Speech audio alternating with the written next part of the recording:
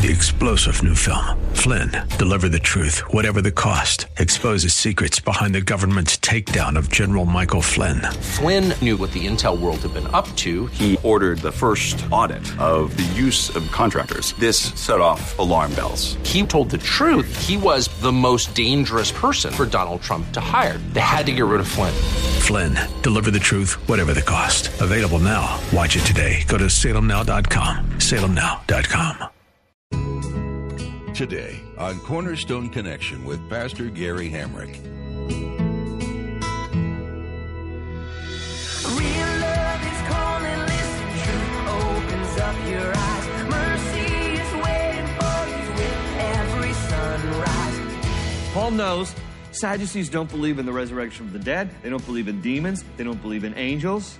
And so Paul, knowing this, he's going to pit the Sadducees against the Pharisees. So he announced, he goes, I'm a Pharisee. I'm of the party of the Pharisees, okay?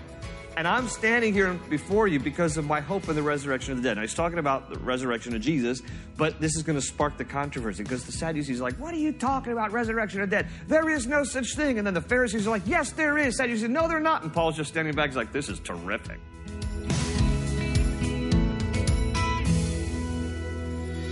This is Cornerstone Connection, the radio ministry of Pastor Gary Hamrick of Cornerstone Chapel in Leesburg, Virginia.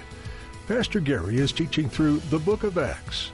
The Bible teaches that when believers are drugged before authorities and persecuted for their faith, God will give them the wisdom they need and the words to speak. In today's message, Pastor Gary teaches that when Paul stood before the Sanhedrin in Acts chapter 23, God gave him the ability to speak with wisdom. Jesus also used Paul's so-called trial as a forum for the gospel to be preached. Paul's experiences should encourage you today.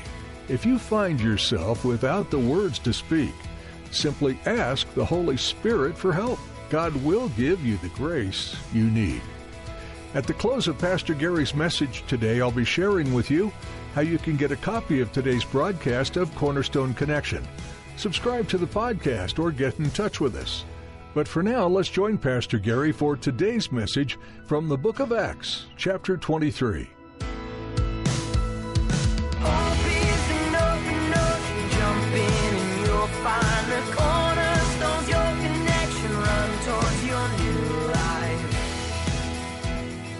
In Titus 1:15, it talks about a corrupted conscience.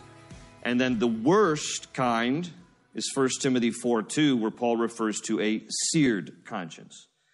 And this is when you repeatedly go against your conscience of what you know would be wrong, but you just deny it. I'm just going to do it anyway. And it is possible to get to the place where your conscience becomes seared.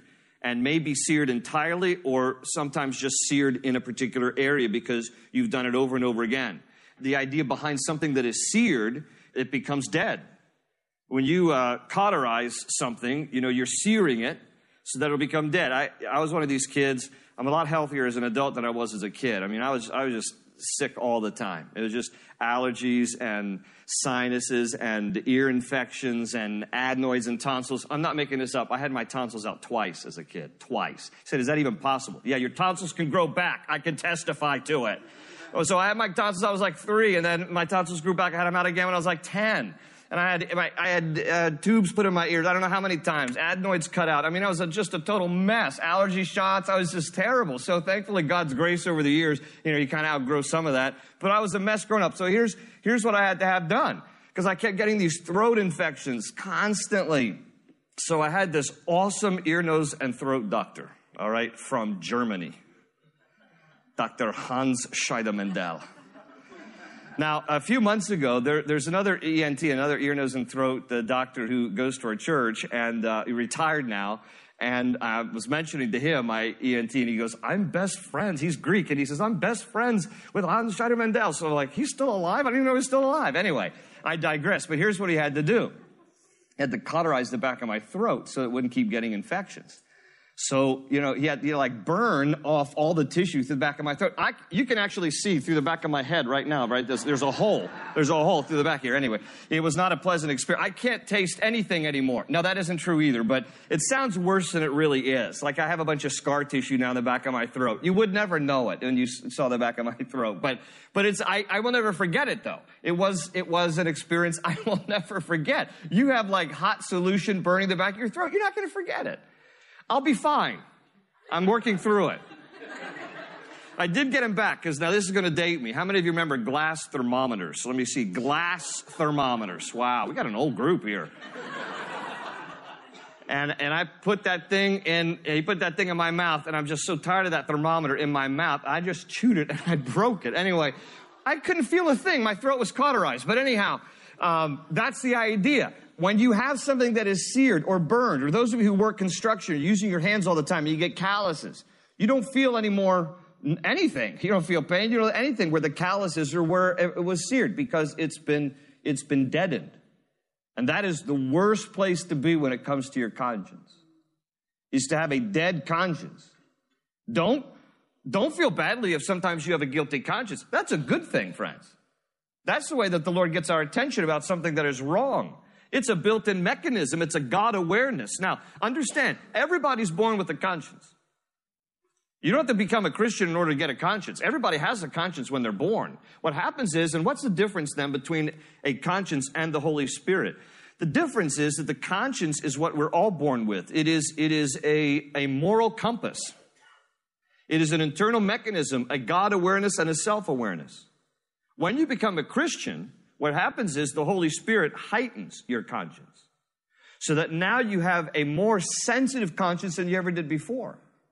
Because the Spirit of God within you bears witness to what is right and wrong. And so then you become even more aware of right and wrong, more sensitive to it instead of desensitized to it. But there is, of course, a small percentage of the world population that over a variety of reasons and factors that can contribute to it, somebody actually has no conscience at all. They're otherwise known as a psychopath or a sociopath by medical diagnosis. Somebody doesn't have a conscience. Somebody just does whatever they want, and they have no remorse, they have no guilt, they have no shame. They just do whatever they want. And some of the most horrible criminals in our culture are sociopaths and psychopaths. In the 1900s, when conscience and the lack of conscience was being diagnosed, in the early 1900s, it used to be called psychopathic personality. Psychopathic. It is kind of pathetic, but psychopathic personality. But check this out. In the 1830s, when the problem was first diagnosed of a person who was absent a conscience, in the 1830s, it was first called moral insanity. That's really what it is. It's moral insanity, because the moral compass is broken. So God has given you a conscience. Don't violate it. And when you become a Christian, it becomes even more heightened. Don't violate it. Because if we repeatedly violate our conscience, that internal mechanism of, this isn't right, and you should feel uncomfortable when you're doing something that isn't right. Okay, don't violate it, because if you continue over long periods of time to violate your conscience, you will eventually become so desensitized to it, you won't recognize it anymore as wrong. So be thankful that God has given you a conscience. It's God's way of helping you to know what is right and wrong instinctively and intuitively. So Paul gets up here and he talks about his conscience. It's the first thing that he says here to the Sanhedrin. I have fulfilled my duty to God in all good conscience to this day. Verse 2, he says that this, the high priest Ananias, now this is not to be confused with Annas, who was the high priest in Jesus' day. This is Ananias, ordered those standing near Paul to strike him on the mouth. Go ahead and hit him. And then Paul said to him, God will strike you, you whitewashed wall.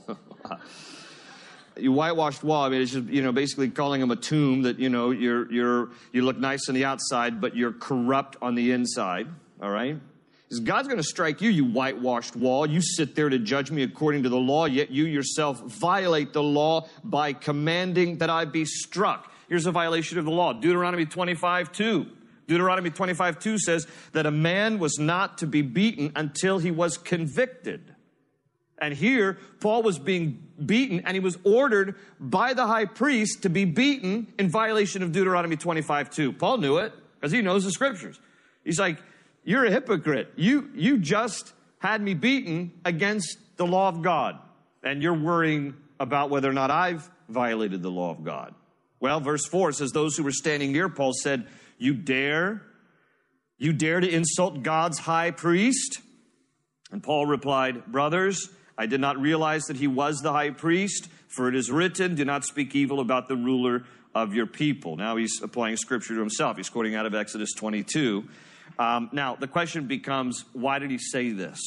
Why, if he was, in fact, a member of the Sanhedrin, and even if he wasn't a member of the Sanhedrin, which I believe that he was, but even if he wasn't, he was educated in the ways of Judaism under the tutelage of Gamaliel. Okay, he's very scholarly. Paul knows Jewish law, Jewish customs, Jewish everything. Why is it that he would not recognize the high priest? The guy with the big high hat. That's the high priest, Paul. Why didn't he recognize him? There's actually some reasons why perhaps he did not. And I'm just going to give them to you. We don't know for sure, but here's number one. Could be from poor eyesight because of his injuries. That part is true. Paul said in Galatians 6, near the end of his letter to the Galatians, he said, I write to you with large letters with my own hand. And that's an indication of probably the eye injuries because he was beaten on many occasions, left for dead on a few occasions, and it is believed that Paul sustained some pretty significant eye injuries. That even it's possible when he even prayed in Corinthians to the Lord to take this thorn from his flesh, some believe is referencing to his own physical impairment with his eyesight. But that's when the Lord said, my grace is sufficient for you, for in your weakness my power is made perfect. So whatever that thorn, we can debate all that. A messenger from Satan, who knows exactly what that is. But there's enough, again, basis to believe that he had some pretty significant injuries. So maybe his eyesight was better. He didn't realize that this was the high priest. There's a second reason, perhaps, because the high priest was not acting like one. He had violated due process from Deuteronomy 25:2. And so basically Paul was being sarcastic. That's possible. The high priest said, strike him in the mouth. So Paul's like, I'm not going to treat you like a high priest because you're not acting like one. You're violating scripture. It's possible that he was sarcastic. I would like to think that that is possible because sarcasm is funny to me. But anyway, maybe it shouldn't be. It just is. I'm just fessing to you.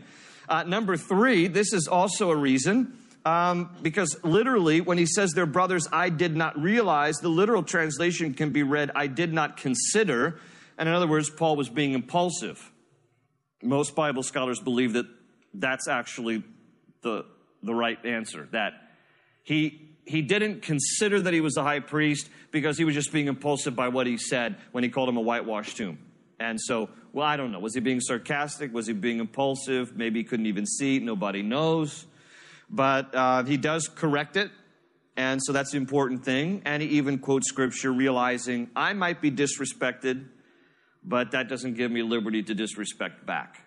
You could probably apply that somewhere in your life, I'm sure. It's a good thing for us to see. Verse 6, now here's where it gets brilliant, okay? Notice what he does here.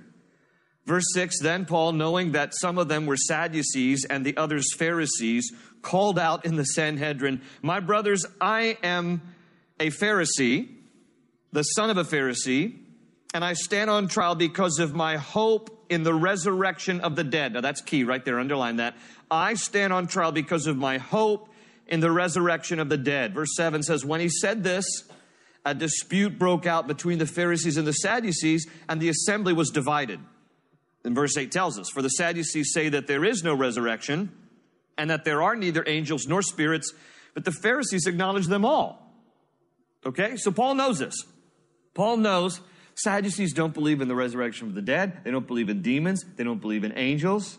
And so Paul, knowing this, he's going to pit the Sadducees against the Pharisees. So he announced, he goes, I'm a Pharisee. I'm of the party of the Pharisees, okay? And I'm standing here before you because of my hope in the resurrection of the dead. Now, he's talking about the resurrection of Jesus, but this is going to spark the controversy because the Sadducees are like, what are you talking about, resurrection of the dead? There is no such thing. And then the Pharisees are like, yes, there is. Sadducees say, no, they're not. And Paul's just standing back. He's like, this is terrific. You guys go at it at each other. And that's exactly what happens. Look at verse 9. There was a great uproar.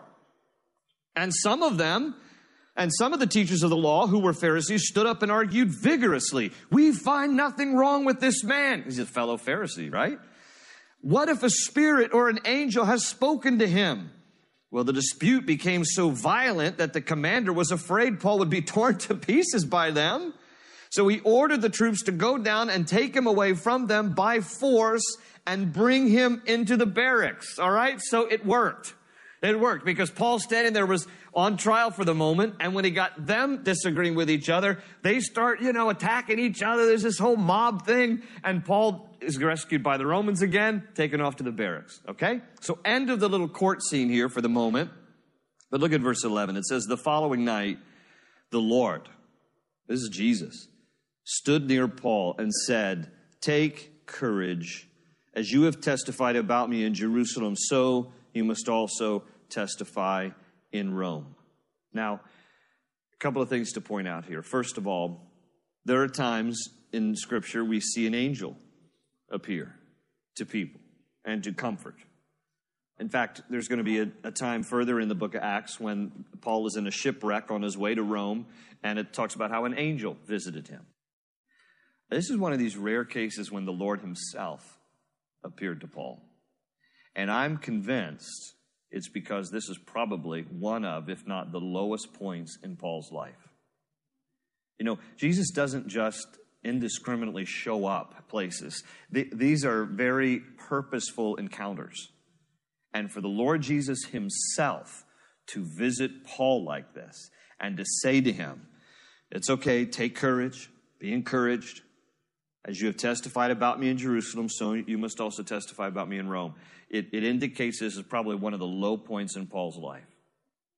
Even the Apostle Paul can get at a low point. Low points are common in our lives. Low points happen to good, godly people who love Jesus. They just do. And I want you to be aware of something else here too. And this kind of confronts our taste for the instantaneous, okay? Our taste for the instantaneous in this culture is wonderful, but at the same time, it can be very detrimental because we get so used to this instant, I want something now, that sometimes it's hard for us to realize that God doesn't always work that way. And so waiting becomes sometimes painful for us, because we're so used to everything now. If your internet is slow, it makes you upset. I want this to get downloaded now. If you're going through the drive-thru at pick whatever, McDonald's, Burger King, whatever your favorite little burger joint is, and it's not fast enough, you get mad. If the microwave is taking longer than it should, you get mad because we're so used to everything being fast and instant and at the moment. You tweet it out, it's now around the world. Email, it's there in a millisecond, it's around the world. And with God, he doesn't quite always work like that. And we have to be always very careful not to be rushing or feeling like it's got to happen now, and that if it doesn't happen now, it's some bad reflection on God. Because here's the deal. Jesus says to him, as you've testified about me in Jerusalem, so you must also testify about me in Rome. You know how much longer it's going to be before he gets to Rome? 2 years. 2 years. Not 2 days. Not 2 hours. Not 2 minutes. 2 years. Sometimes when God says stuff to us, we have to be patient and trust him. Doesn't always happen immediately. Doesn't always happen tomorrow. It's going to be 2 years before Paul gets to Rome. Now, I hate to tell you the rest of it, but when he finally gets to Rome and testifies about Jesus, then he's going to be beheaded. But that's for another day. So it also works out in a long run for eternal purposes, but it's going to be 2 years before he even gets to Rome. So just kind of tuck that away. Remember, God doesn't always work by our timetable. So here's what happens. So he's still in Jerusalem for the time being. How's he going to get to Rome? The Lord doesn't even fill him in on all that, because right now he's temporarily imprisoned at least. Verse 12 says, the next morning the Jews formed a conspiracy and bound themselves with an oath not to eat or drink until they had killed Paul. More than 40 men were involved in this plot.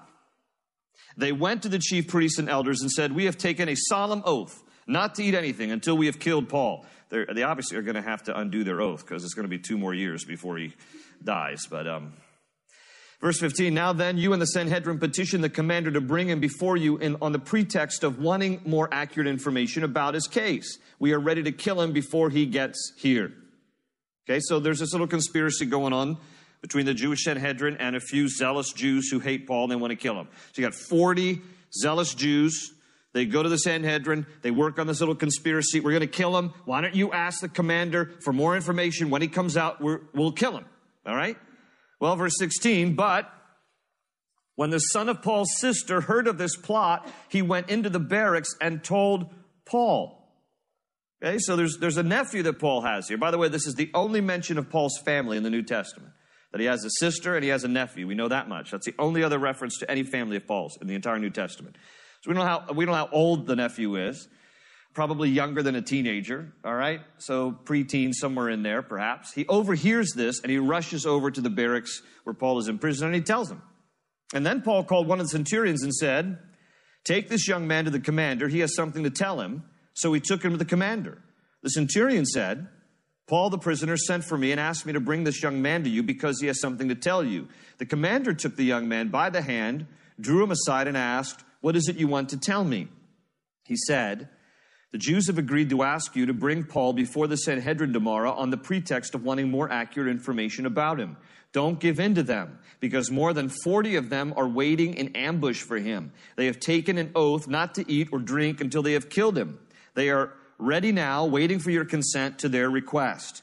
The commander dismissed the young man and cautioned him, don't tell anyone that you have reported this to me. And then verse 23, then he called 2 of his centurions and ordered them, get ready a detachment of 200 soldiers, 70 horsemen, and 200 spearmen to go to Caesarea at 9 tonight. 200 soldiers, 70 horsemen, and another 200 spearmen. How many total? 470. All right, good. Just making sure you're awake. 470. Some are like, is this a trick? I don't really know. What's the answer? Just add up the math. I'm just wanting you to engage. All right, so 470 soldiers to protect Paul against 40 who are going to ambush, 40 Jews who are going to ambush him. Now, listen, note this, okay? Because, again, I love the way that God sometimes does his great work in our lives very naturally. Sometimes we always look for the supernatural. Do you know that God can use natural means to minister to us, take care of us, provide for us? That's what he's doing here. Could God have sent an angel to destroy 40 people? Sure, he could have. That would have been a supernatural way. But how did God choose to do it? He dispatched 470 Roman soldiers total to help protect Paul.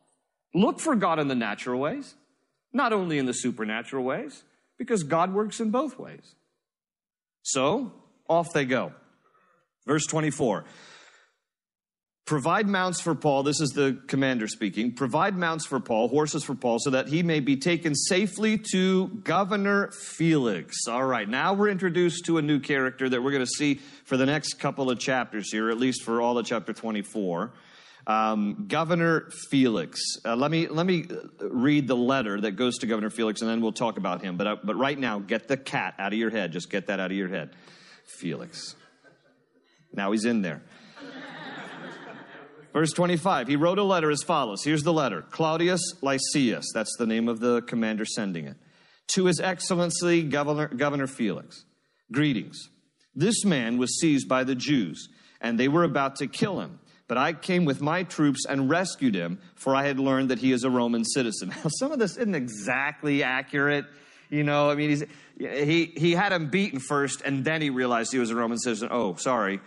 But he's making it sound really good here. Okay, verse 28. I wanted to know why they were accusing him, so I brought him to their Sanhedrin. I found that the accusation had to do with questions about their law, but there was no charge against him that deserved death or imprisonment. When I was informed of a plot to be carried out against the man, I sent him to you at once.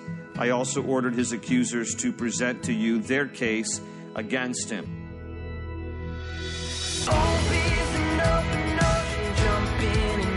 Find the cornerstones, your connection, run towards your new life. There's much more to glean from the pages of Acts and the history of the early church, but we'll pause our journey through it for today. Join us next time as Pastor Gary continues to share the power of the Holy Spirit with us. If you'd like to learn more about Cornerstone Connection, Pastor Gary, or the church these messages originate from, we encourage you to visit cornerstoneconnection.cc. Browse through our archive of previous messages while you're there, and feel free to share them with friends and family.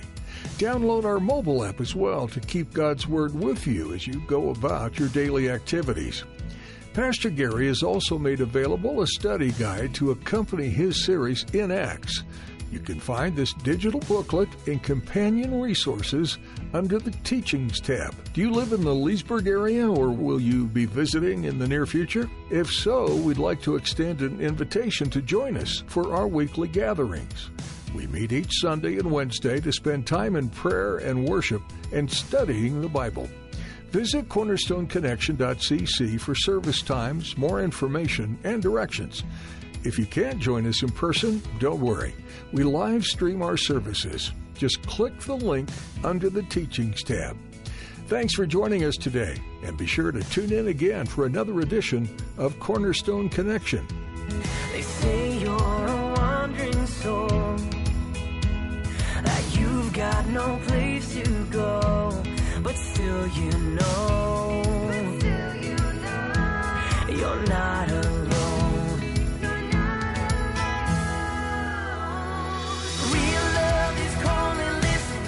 Opens up your eyes. Mercy is waiting for you with every sunrise. Hope is an open ocean. Jump in and you'll find the cornerstones. Your connection, run towards your new life.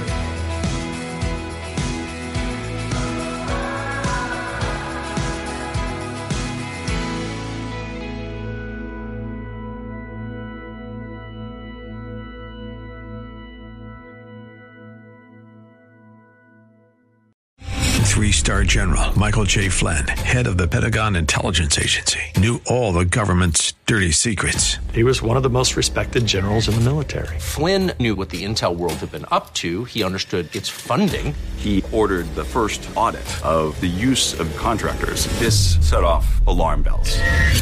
The explosive new documentary, Flynn, Deliver the Truth, Whatever the Cost, uncovers the facts behind this scandal. Flynn told the truth. He was the most dangerous person for Donald Trump to hire. I find out the worst enemy that I'm going to face in my life is right here in America. They took my assessment and they wanted me to change it. And I was like, I'm not changing it. They had to get rid of Flynn. With in-depth interviews, archival footage, and never-before-seen personal records of the man behind the headlines. I just felt like I was drowning. Flynn, Deliver the Truth, Whatever the Cost. Available now. Watch it today. Go to salemnow.com. salemnow.com.